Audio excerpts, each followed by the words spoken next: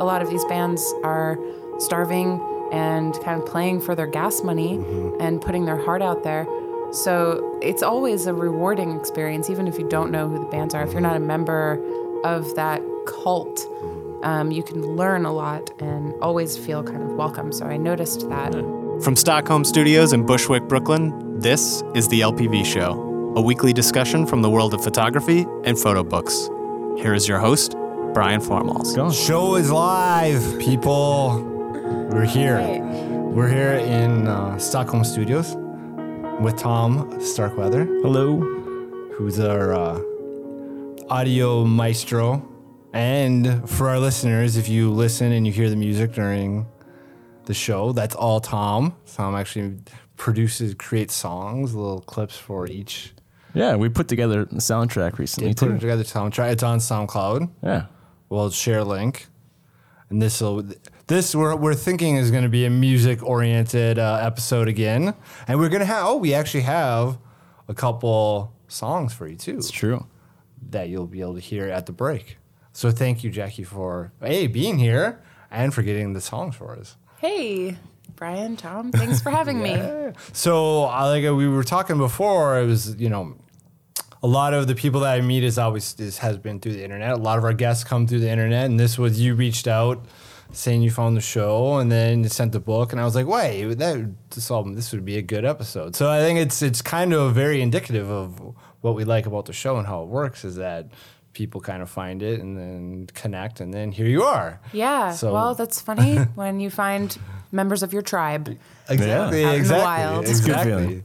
And you brought some awesome books. We'll get to yours first, and then the books you brought as well, and we'll get to that in the second half. But I just want to start a little bit. We were talking before, and we didn't go too deep into it. You said just give us a little bit of background. You were born in New Jersey, and you said you spent a little time roaming around before you ended up in New York. Well, I was born in Allentown, Pennsylvania, and then my mom took me to Florida, and we lived in a place called Coral Springs while she did basic training for the military. Wow. She was in the Army, and she married a drill sergeant first class. Wow. So then we moved to Fort Dix, New Jersey. Fort Dix, McGuire Air Force Base is like right smack in the center of the state. South Jersey, I guess is what you'd call it. So yeah, I grew up there, and there's a suburb called Hamilton where I ultimately went to high school. Did up until the 5th grade living on base before we transferred to a civilian suburb. Nice. So I've driven through Jersey. We brought this up a couple times. Still have never been to Jersey, and I gotta go to New Jersey. I don't know what's holding me back. Just get off the turnpike. I don't know. There's so much. I feel like there's so much to see, and I'm just neglecting New Jersey. And I know it's so maligned, but I feel I gotta go sometime. Get lost in the Pine Barrens. Yeah, somewhere. I don't know. So at what point did you start getting into photography? It was in high school. I used photography at first to overcome some social anxiety when I was hanging out with some rock and rollers, like the pop punk band. My friend's older brother had a station wagon and a bunch of friends in pop punk bands. So we would get in to the car and drive to a firehouse or church basement, and I started to experience the underground music scene that way and independent music, and felt inclined to start shooting. And you were shooting. You shot film. What were you shooting with? What cameras were you shooting? My first film camera was a Nikon FE. Classic. Yeah, 35 millimeter classic. And then later, I went to photography school and started to learn how to use 645 Mamiya. So I invested in the AFD system first. So 120 magazines and 220 magazines, mostly for school projects. And shooting live music, I quickly learned with that camera system. It wasn't so fast, focusing wise. An education in the mechanics medium format and what it was good for. Brad Obana. Oh yeah, That's what he uses. Yeah, he uses 645 as well too. No, we have a few people It's a good rate. So then you start like, I got to shoot 35 millimeter for this, right? Like this is, Yeah. I mean, you're in a crowd and it's a point and shoot situation, right? You know, it seems like it. Over the years, I've switched to many different types of formats. Now it's just a race to keep up with the technology and try new stuff as it's becoming integrated into the marketplace. Sure. So, yeah, at first it was the 645 film, and then it was like a million other cameras. So did you end up studying photography formally? I did. My first inclination was to apply to the New School in Parsons, and I did a summer program there. The next year, 9/11 happened, so I didn't get to follow up as quickly. I thought I would take some time after that happened. Before I moved to New York, my parents were bugging out. My mom was downtown at work when that happened. It was like a family discussion where she wasn't so keen on me moving to the city right away. So I looked into another program called, it was the Hallmark Institute of Photography. It was a commercial photography program with no real degree. It's like a 10-month technical school. And I got a job working at a rental house from right out of that program. So it became more of like an autodidact kind of like self-taught for sure. Post-education since then. Like 13 years just whizzes by, and I'm like, oh, wait, I never did follow up and go back to like a degree program. So you said you kind of started out, you rental house, and then you said for the last 13 years you've been doing a lot of assisting and a lot of piecing things together. Obviously, while doing your own kind of work as well too. So you kind of got that. I don't want to say traditional, but it is a lot of photographers. You hammered out assisting and kind of doing that stuff, and then you the studio education. Yeah. So how was like assisting life in New York City? Oh, it was such an amazing experience. Yeah. It still is. I still sometimes assist, and that's like a thing that every photographer who takes this path will have to eventually face. Like, well, are you still assisting or are you shooting? And I don't think it's that black or white. But it was really fun to travel and learn from some really masterful fashion and advertising shooters. Who'd you assist? Who'd you work with? Oh, there's a guy named Perry Hagopian who shoots mostly celebrities and fashion editorials. I have worked with a Japanese photographer named Mark Higashino, and he shoots advertising and sports celebrities. He's also done a lot of rock and roll stuff. His studio's in Union Square now for more than 25 years. So he has some amazing pictures of Bowie and all the rock and roll heroes. So all along here, your music is your kind of thing. Like that's your jam. You want to this is what you want to photograph, and you're going to shows and you're photographing at shows, and is that kind of what's going on around New York and getting immersed in the scene? It was the easy thing for me to do in the evening. I was working in the studios during the day, and on fashion stuff, we would wrap by 3 or 4 p.m., and I would have the rest of the evening to shoot on my own. And I started pitching work to Spin and started shooting assignments when they started a blog. So if you can imagine a time before there was BuzzFeed. Oh, yeah. There was just, Spin Magazine starting what they thought was an interesting new thing, like blogging. And that was where I started really shooting music seriously. Nice. And that was in 2006. Nice. So we have 3 zines here: Teenage Rampage Volume 1, Volume 2, Volume 3. So how does Volume 1 come about? This is so it says Bitters Canadian Tour Winter 2010 photo essay by Jackie Roman. Oh yeah. So what's the Biters, yeah. Oh, the Biters. They're from Atlanta. You knew I'd mess up something. I was interested in doing some reportage and following the band around.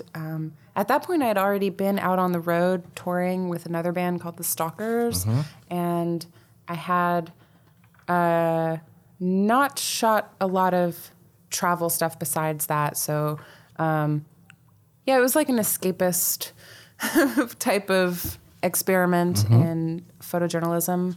and I kept a tour diary while we drove up to Canada. Nice. And there's a storyline, you know, of them getting detained at the border, and kind of harassed to a degree. I had also just started contributing to a photo agency called the Hellgate, which was kind of this woman, Helen Giano, in Astoria, started a boutique agency outside of her day job at Corbis, and kind of helped me channel some of my work into the stock world and entertainment stock collection. So I was making it with that audience in mind, like you know, more music entertainment collection. Yeah. So I mean, it's so. How did you like? I want to do. Did you do this in mind as like a promotional piece, and like I want to put this together, and like this is I'm going to kind of show you my chop. But what about the design? Because we were talking a little bit before, like teaching yourself the design and I had heard about a new platform for self-publishing called Blurb. At the time, it was still kind of new, so I wanted to experiment with that and realized I didn't have a lot of graphic design experience, and I didn't have a budget to hire a graphic designer, so I just hammered it out myself. And then shortly after that, other similar platforms started catching on, so then it was a matter of experimentation with like MagCloud, and you could start printing better quality for cheaper, all very rapidly. So the Teenage Rampage zines kind of go through a period of experimentation for me with for sure self-publishing. LPV magazine 1 through 7 is on MagCloud. Excellent. Check it out. Still for sale, people. Buy it up. So what Teenage Rampage Volume 2, so this is the Bruise Cruise. Right. This was we check out, we'll link to the noisy little Awesome. Bruise Cruise, but this was the one afterwards. You said that, Yeah. or this was before or after the video that they did? One was in 2011 and one was in 2012. Okay. That is the former. Okay. Yeah. Okay. So what's going on the Bruise? What's up with the the Michelle Bruise Cable Cruise? from Panache Booking is extraordinary and really one of my best clients. We decided to document this crazy music festival that she put together. It was 9 garage bands on a commercial cruise line going from Miami to Nassau, Bahamas. And she was into the idea, so she let me come along with my cameras. And I had some like lighting setups and like all this equipment kind of on hand, and just brought it along for the journey and kind of shot more stuff than I even know what to do with. There's a lot of pictures that didn't make it into the zine, but it turned into a good experience of editing and writing as well. You know, similar travelogue style storytelling throughout. So when you're out, I mean, there's a lot of partying going on, drinking. It's a whole cult. When you're in this mix and you're are you just photographing, or are you partaking? Are you like you're a member of the whole thing, or do you feel like you take a step back, or you're trying to just observe and do your thing, or is it like, no, I'm here as a fan as well, you know? Oh yeah, I try to experience it fully with the people that I'm there with, and that was the best part about it, was being immersed as a fan and as someone documenting what's happening. So I did eventually feel the weight of like burning the candle at both ends. It does start to catch up with you. But it's also really important to incorporate yourself fully. Be part of the experience. Live it with your subjects as well. As they tend to open up to you more. You know, it's really difficult to get close to people unless you're on their level and kind of sharing that experience with them. Yeah. Well, you were saying before, like how, you know, the photo nerd tribe, you know what I mean? But like this is also the same kind of thing. Like these are your people, right? Yes, like, music, being immersed in it. Like, so you're there, you know. Yeah. You would be there if you weren't a photographer. You'd probably be there as a fan. There's a lot of cult following around some of these bands and the record labels that are putting out these records. So the people are drawn to it, and I just photograph what I see. Sure. Really, you know, if you hang around long enough, you start to see all the weirdos. Yeah. So Volume 3 is Norton Records 25th Anniversary Edition. And this one's a little bit different. This is kind of a black and white. Yeah. We decided to spend 4 days shooting this music festival celebrating 25 years of Norton Records. And Billy and Miriam are a husband and wife duo who reissue R&B and soul and rock and roll records. And we have worked together on a lot of things. After Hurricane Sandy, there was a very big volunteer effort to salvage some of their stock that was destroyed from their warehouse in Red Hook. So that was a real bonding experience as well. You know, Wow. shooting some album packaging for them and documenting some of their artists in the studio.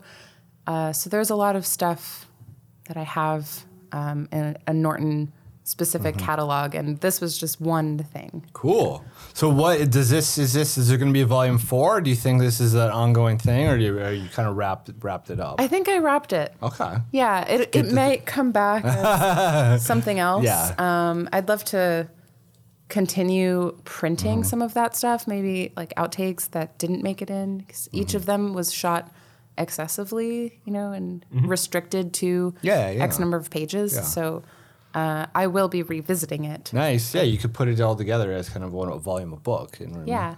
So Teenage Rampage leads up to Old Domino. And Old Domino is a book that was put out by Brown Press. Yeah. A friend of LPV. We know I know Al Palmer a little bit through the internet and what he's doing.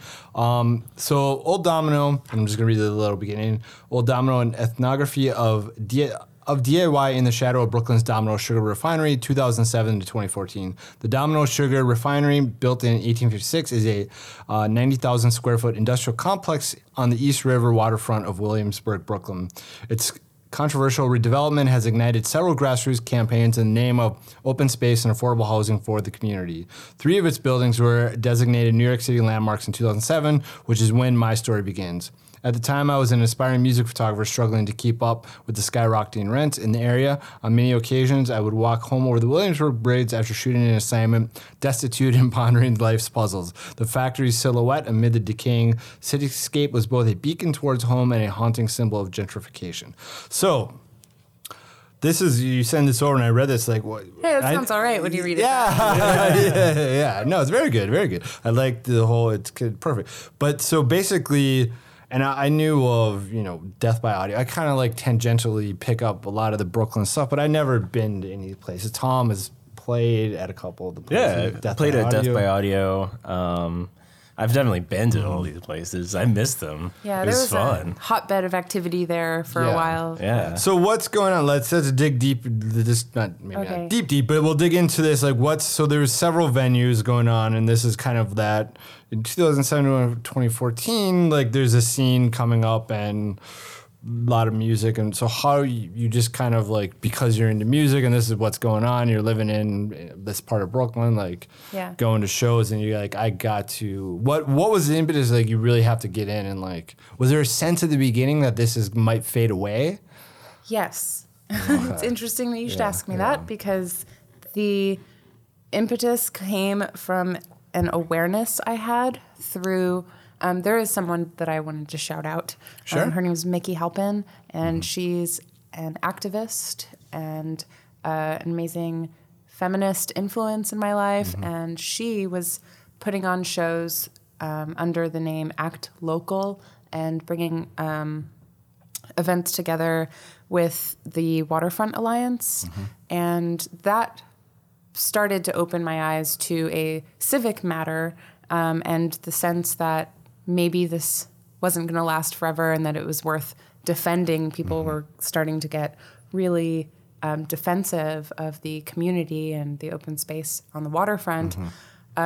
So that came first, and then the music started to happen for me after that. I started to get hip to some of the shows that were going on, and it was on my path home, literally. So when I wrote that intro, I kind of wrote it as a travel guide if you were walking along the same path that I was taking home. And there was always an option during that time for me to dip off and discover a new band or find some way to kill more brain cells late into the night. There was always something happening, and it caught my attention.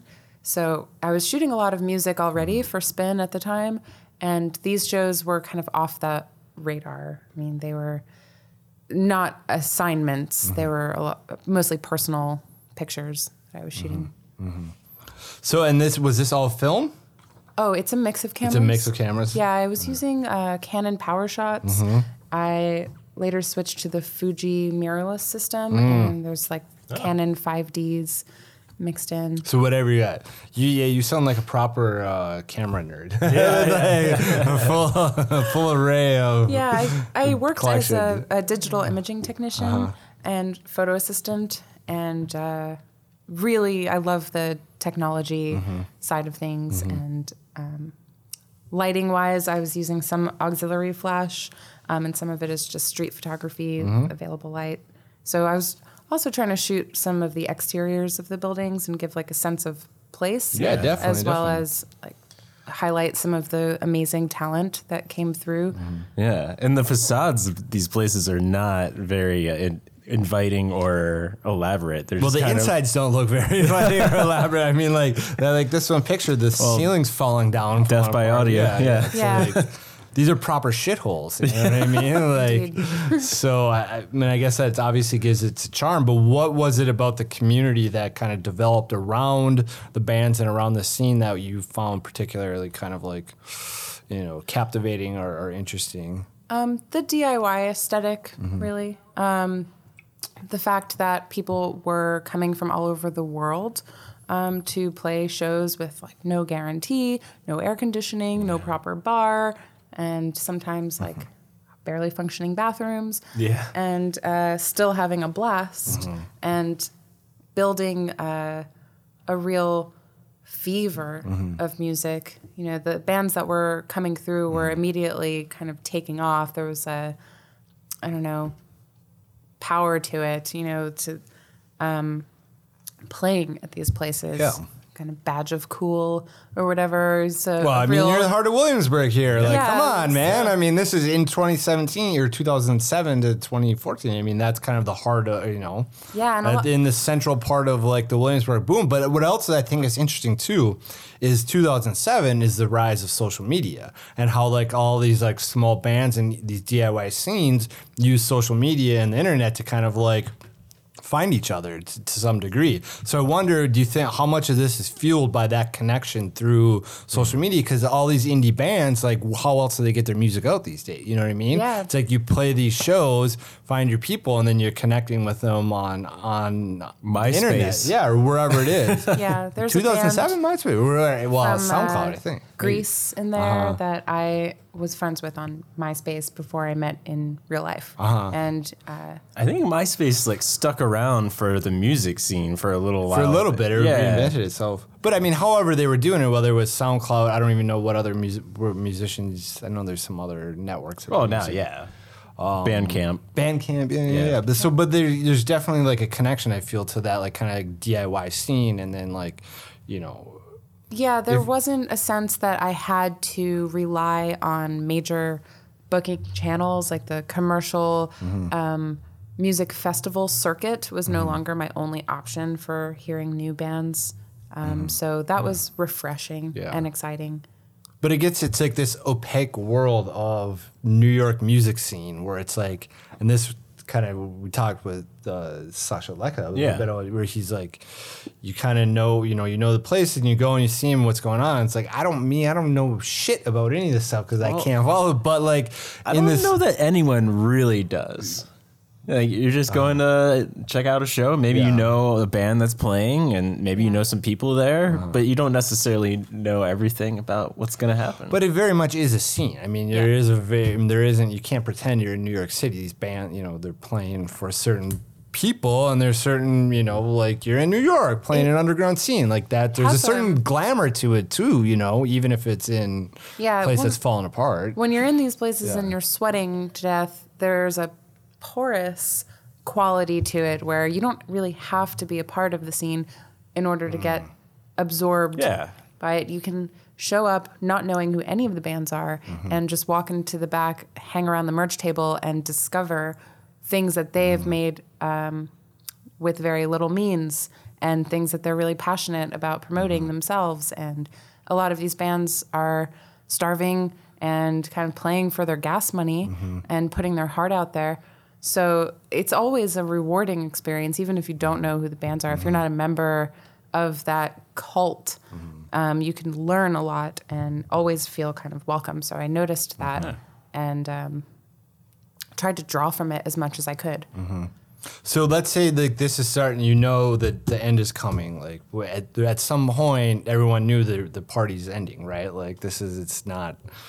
People like yuppies are going to be living in these places. You know, they're going to redo the buildings or what have you, and it's going to be, you know, this is welcome to Bushwick. Yeah, exactly. This is the inevitability of this part. What is going on at the end of this? Kind of like, is it, you know, this folding or the scenes kind of like ending? What's going? What was the sense there in like 2014 that it's all coming to an end? You know, was there this idea that there's something special? You know, that had happened? Yeah, there's you know, a development plan for these glass towers that are going up there, and it's the effects have been drawn out, and I've watched these places close as kind of like a domino effect, so to speak. The first one being Monster Island, and that was 2011 when they closed. So it happened over a couple years, and I was following a lot of notes from community board meetings on what is going to be there in the future, and kind of seeing the struggle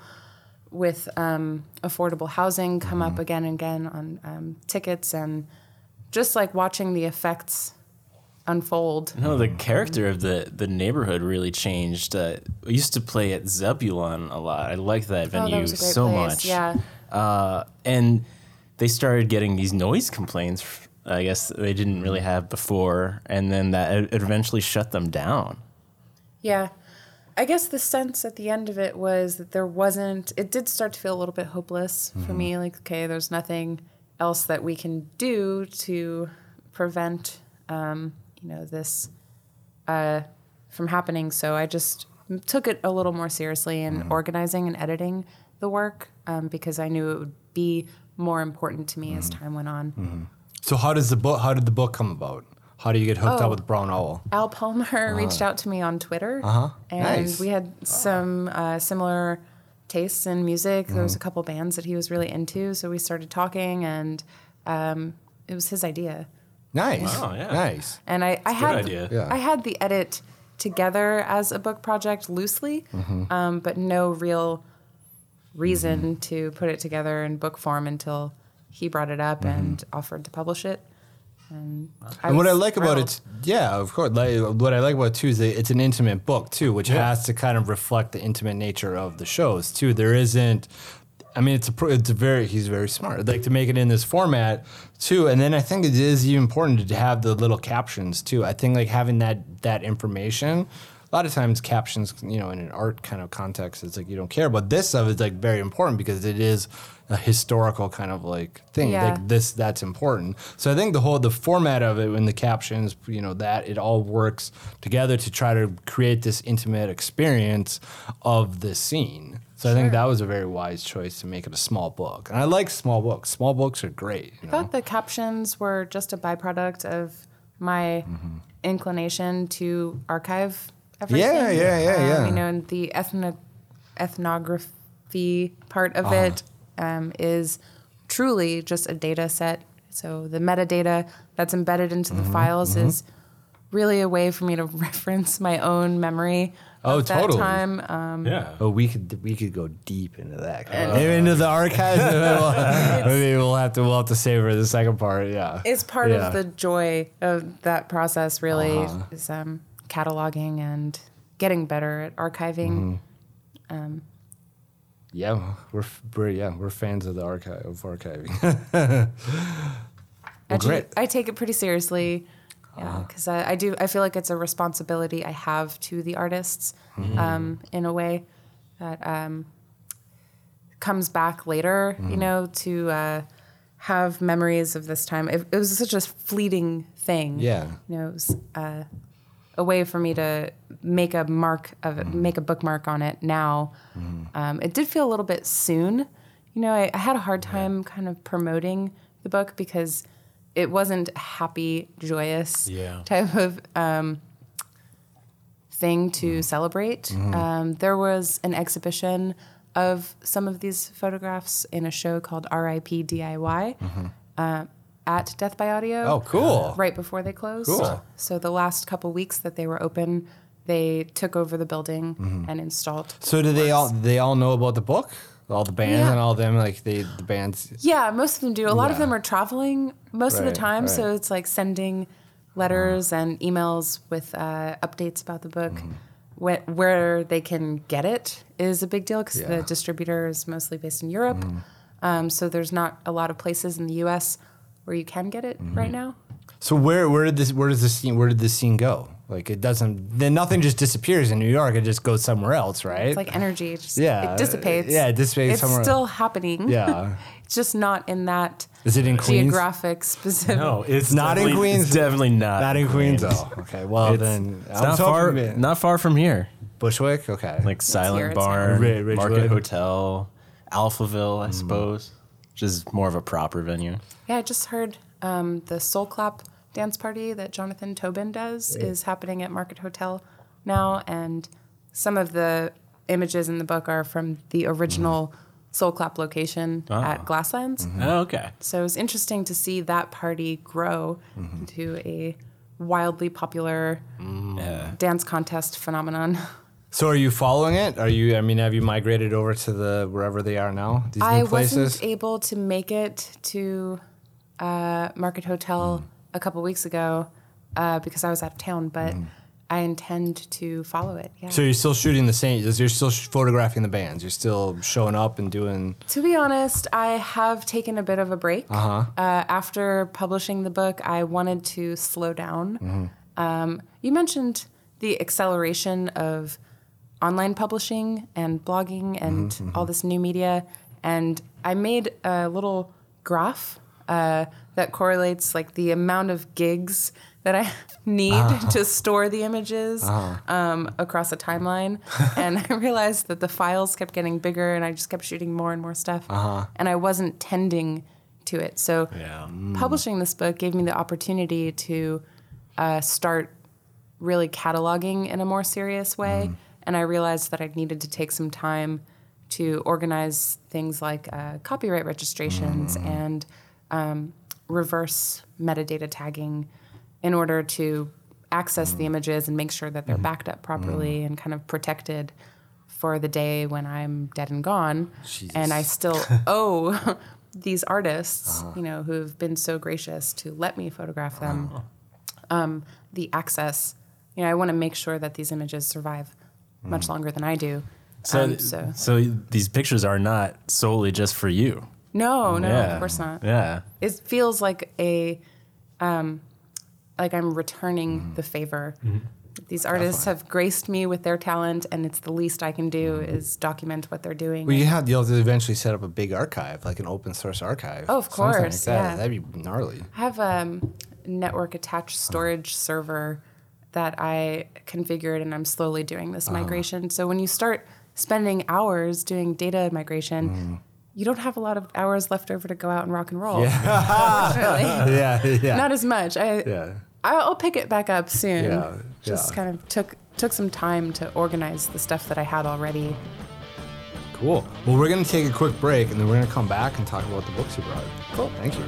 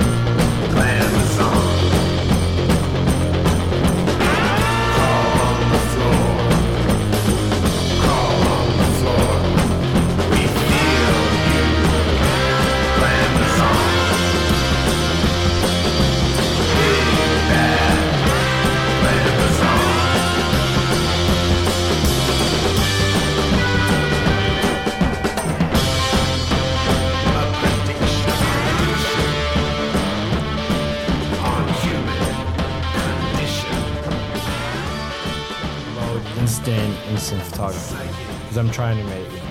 If you follow the show, you see we've been throwing up the Instax photos. You probably heard it in a few episodes, and we try to. It makes a fun sound. Yeah. But anyway, what you were telling, what was the story you were Camera telling? does the rest. You were telling us about Edward Land. Oh, Edwin Land. Edwin Land. And the book called A Triumph of Genius about his innovation and the ensuing patent war against Kodak. It's kind of a law drama, I guess. Yeah. Wow. I'm unfamiliar. It's a book. Yeah, Wow. I listened to it as an audiobook. Okay. It was like 24 yeah. hours. It was kind of dry, to be honest. Yeah. I'm reading another book right now about the effects that instant photography had. This exists as like a book by like a academic kind of person. Like, wow. Peter Cruz, I think, is he's in England and he's a professor over there. So that is, it's really informative. Are you noticing comparisons to like using phone cameras and The digital revolution. yeah? Yeah, I guess so far. I haven't finished the book yet. But See, for me, they need to make it into a TV series. You gotta make it into like a 4-part TV series. Then I'll make a listicle for you. Well, no, come on, don't. I only make listicles for money. We won't get into that though. Nobody wants to hear that shit. But we're gonna talk about these books, and it all ties together, very much ties together. So the first one we have is The Psychological Portrait, Marcel Sternberger's Revelations in Photography. And this was by Skira Rizzoli. It was the publisher. So, I'll just read this little blurb here. Here are extraordinary people as no other would portray them. Great minds of the modern age revealed as no other photographer would. So tell us why you brought this book. Well, I recently interviewed the author, Jacob Lowenthal, who's a photography historian, about this work and his research into the Sternberger archive, which includes lots of recordings that the photographer had with his subjects. Really? Wow. Yeah. No shit. Yeah, Marcel Sternberger was in World War I an intelligence officer, and he spoke 14 different languages. And in World War II, he was a refugee and moved across 10 countries with his wife and became a notable celebrity photographer of his time. So his images were used for official portraits of notable politicians.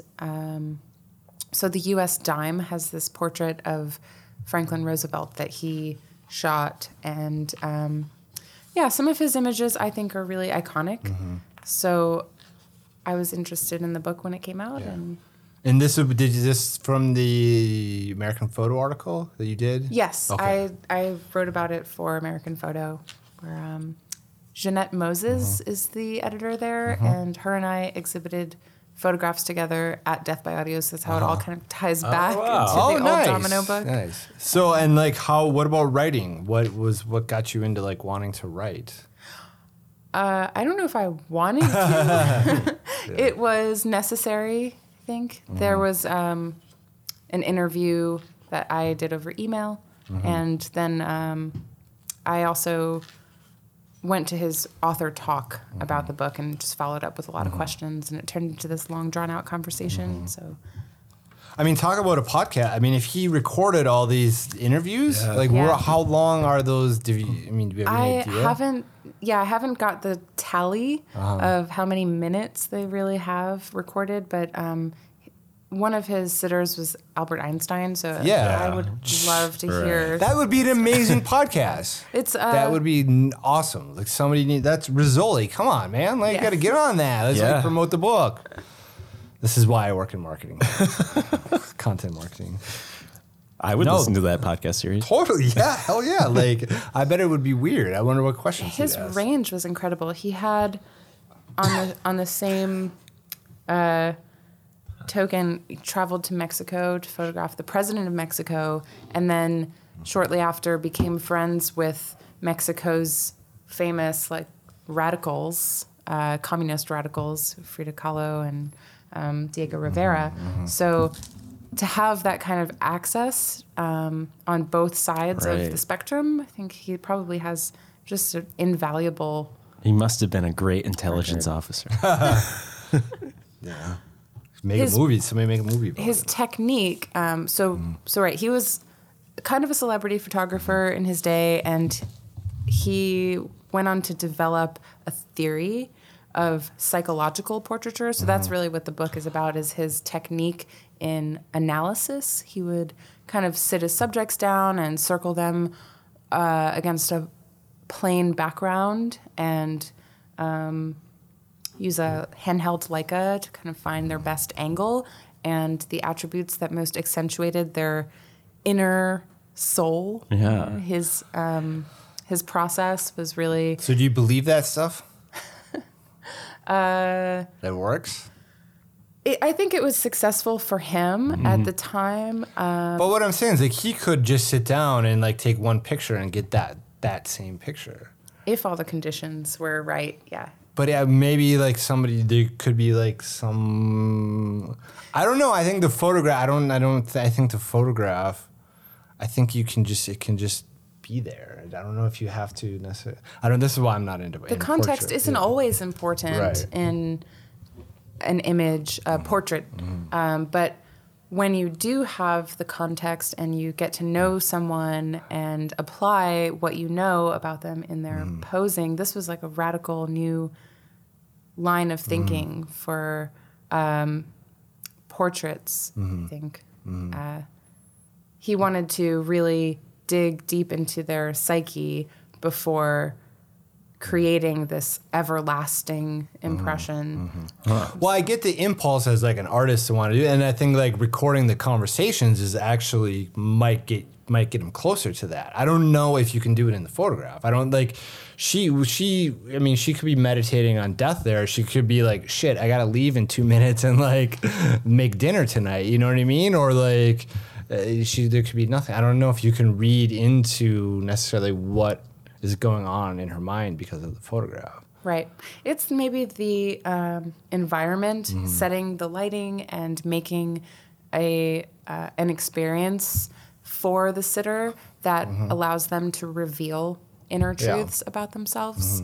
That was his line of thinking, and I think it was really different at the time. It's like all this with the black curtains, and right, Tom? No, there's no theory. You're creating the space for an iconic image to just present itself, really. Yeah, with the podcast, I think we're just getting to try to sound good, right? Yeah, it's more for sound more for the purposes. sound than psychological. No, it's very interesting. A lot of good stories. So next one we have is Photographic Memory, the album in the age of photography, Werner Posever Curtis, and this is an Aperture book, and this book is pretty nuts.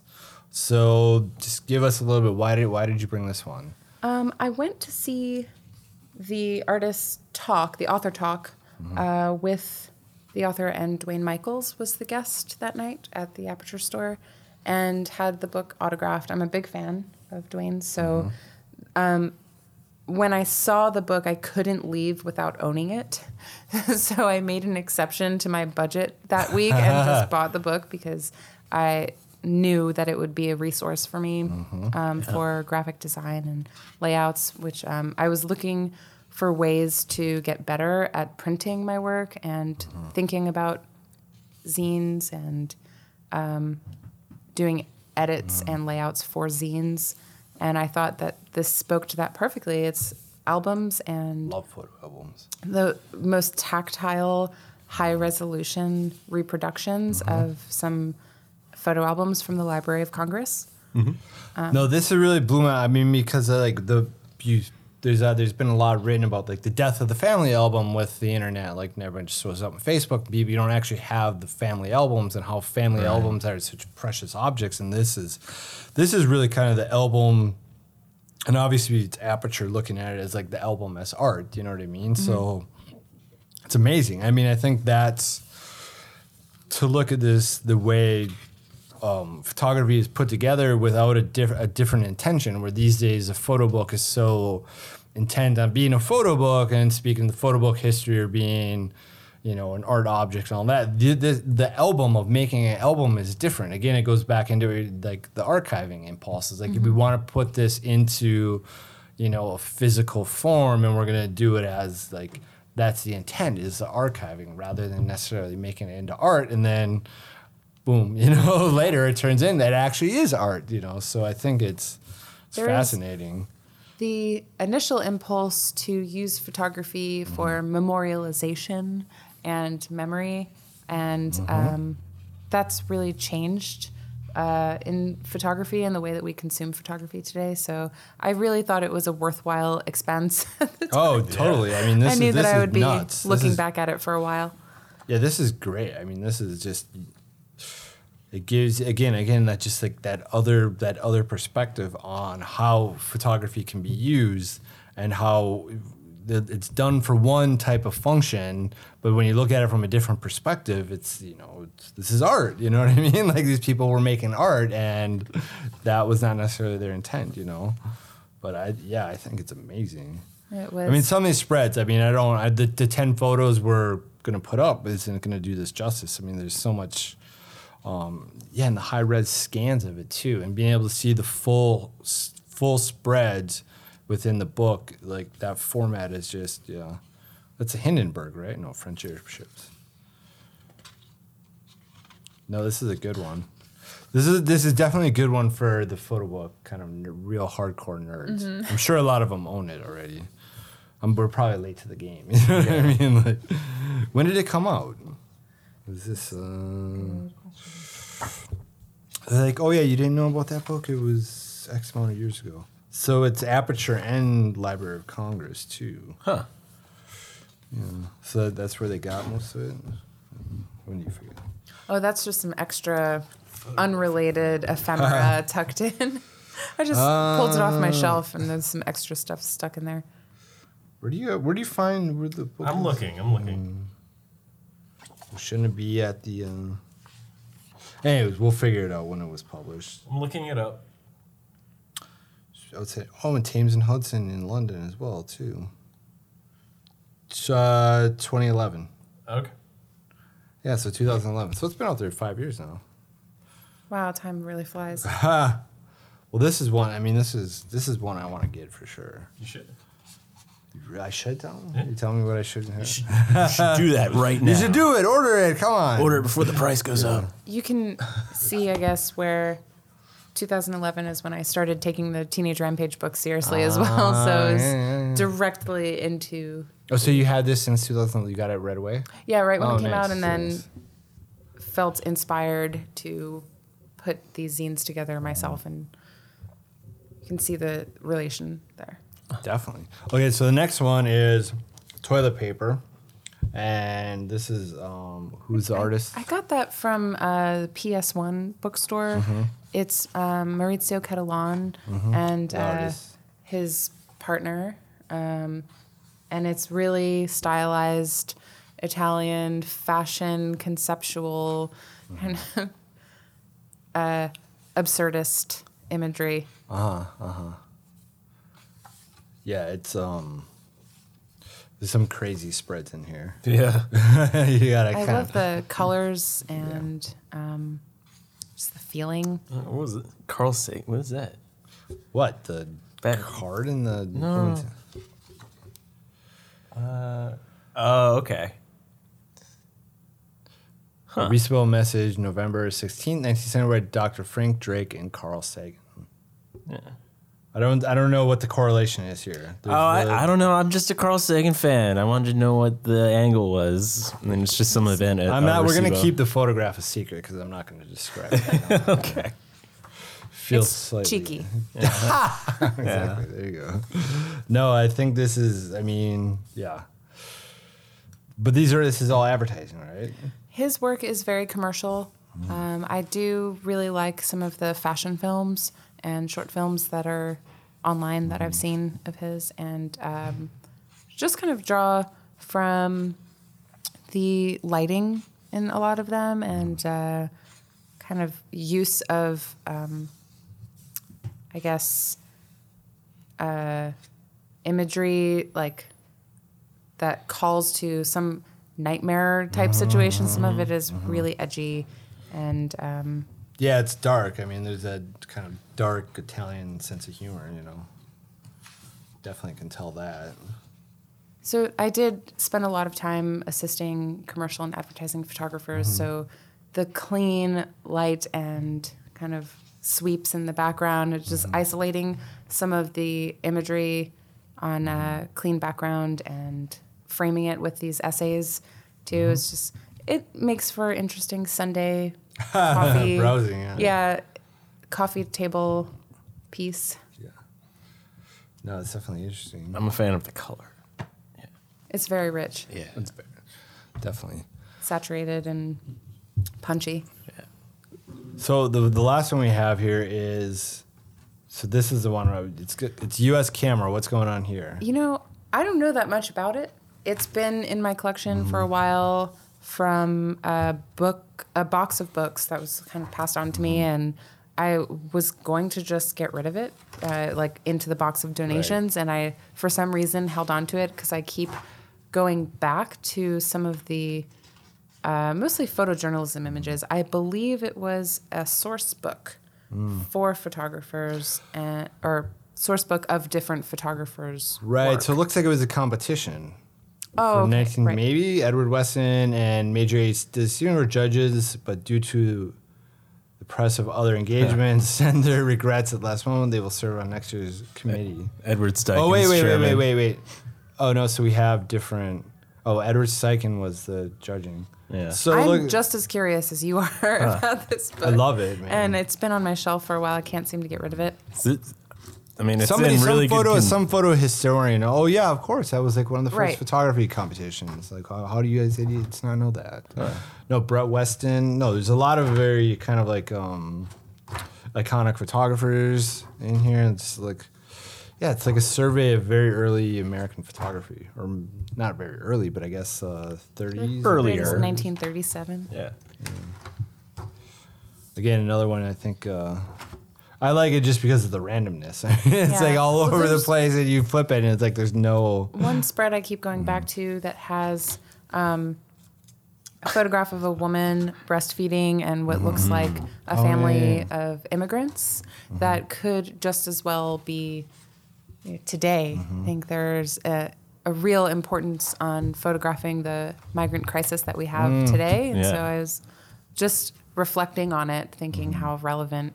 And on the opposite still- page, there's J.P. Morgan. Right. Which today might as well be Jamie Dimon, I guess. Yeah, how much has really changed, people? The golden age of photography. I mean, yeah, it's like a survey.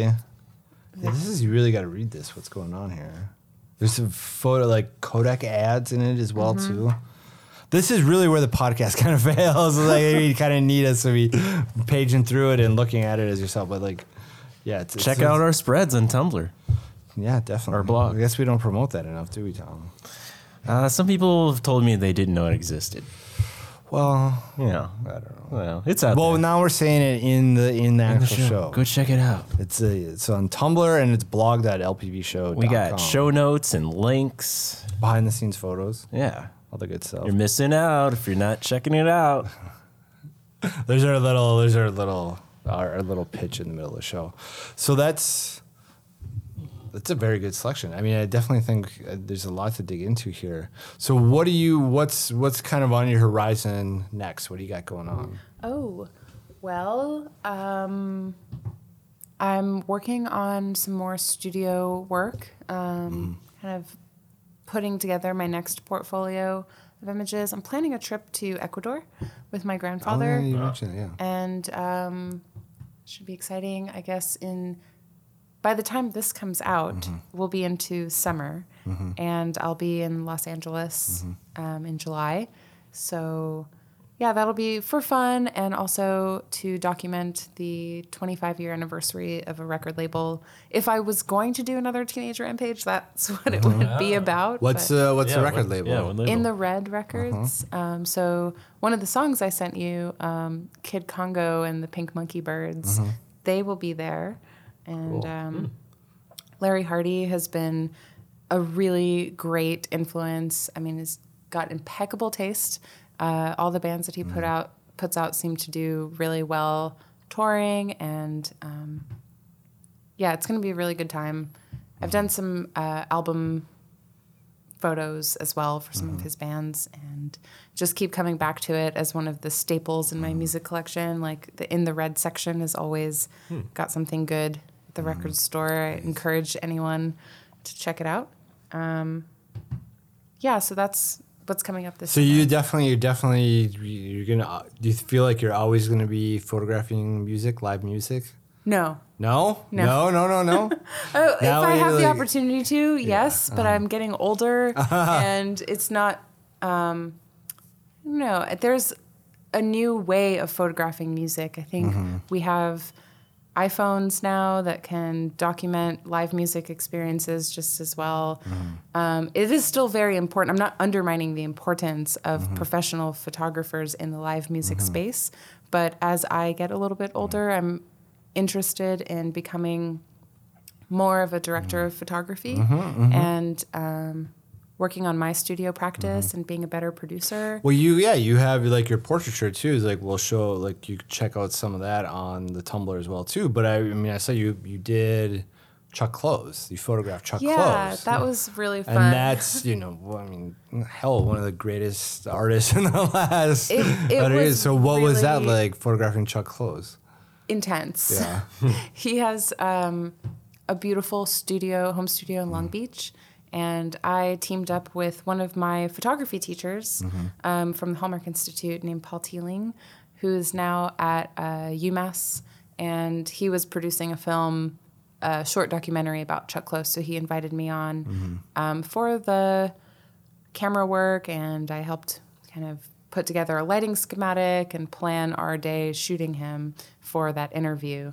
And I got to take some portraits of him while I was there too. Wow. I mean, they're very beautiful. Like, so, Thank but you. because he knows a thing or two about making a portrait. You know what I mean? Like, what? So you're staring at him, like. With his self-portrait on an easel behind him in his that's- workspace. yeah.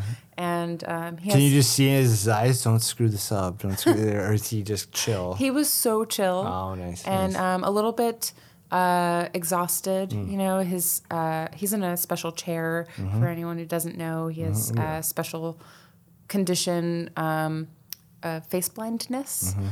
So his work is reliant on a special easel that's on gears that can move, you know, and The whole thing can rotate. yeah, it's pretty intense to see it in action. And we went to this amazing local restaurant and had lobster rolls because it's right there on the beach. And that's what he wanted to do. You know, we wanted to make sure that he was like at ease and comfortable. So went to his favorite place, and he was very generous with his time. So That's amazing. I don't So- always have that much time with like really famous people, you know, like Joan Jett. Photographed her a few times, and it's always like, you have 5 minutes, and that's it. Yeah. So that's where you get into snapshot mode. Like, I'm going to get Right. my pictures and get out of here. So that's definitely the path you kind of see yourself going down. It's like doing the portraiture, director of photography, and leave all the live music and all that to the archives. I've started to just enjoy the shows more. I still bring a camera and I'll take some photographs because it's an impulse. Once you know how to take a really solid image of someone at a microphone with a guitar, you never forget how to do it. But I also wanted to challenge myself a little bit more. So I'm working on being a better producer, a better entrepreneur, and building a business plan for my photography practice that is sustainable and serves my subjects, my clients better. You know, so keeping up with the rapid pace changes in our industry is a full-time job in itself. Yeah. You're just Yeah. trying to keep your work accessible and on a level of quality that works for these new media type platforms is part of my practice. Yeah, it's a fundamental challenge. I mean, it's what everyone's facing. Yeah.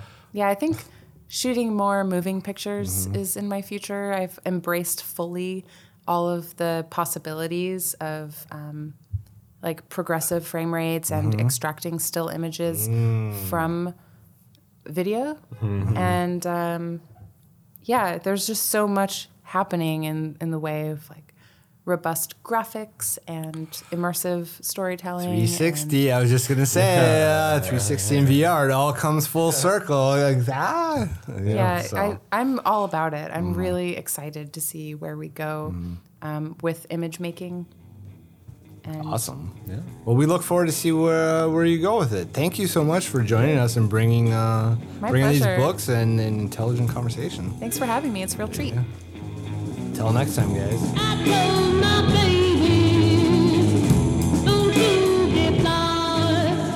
Thanks again for joining us. You can go behind the scenes of this episode, see the work of our guests, and the photos we discussed by visiting our Tumblr and lpvshow.com.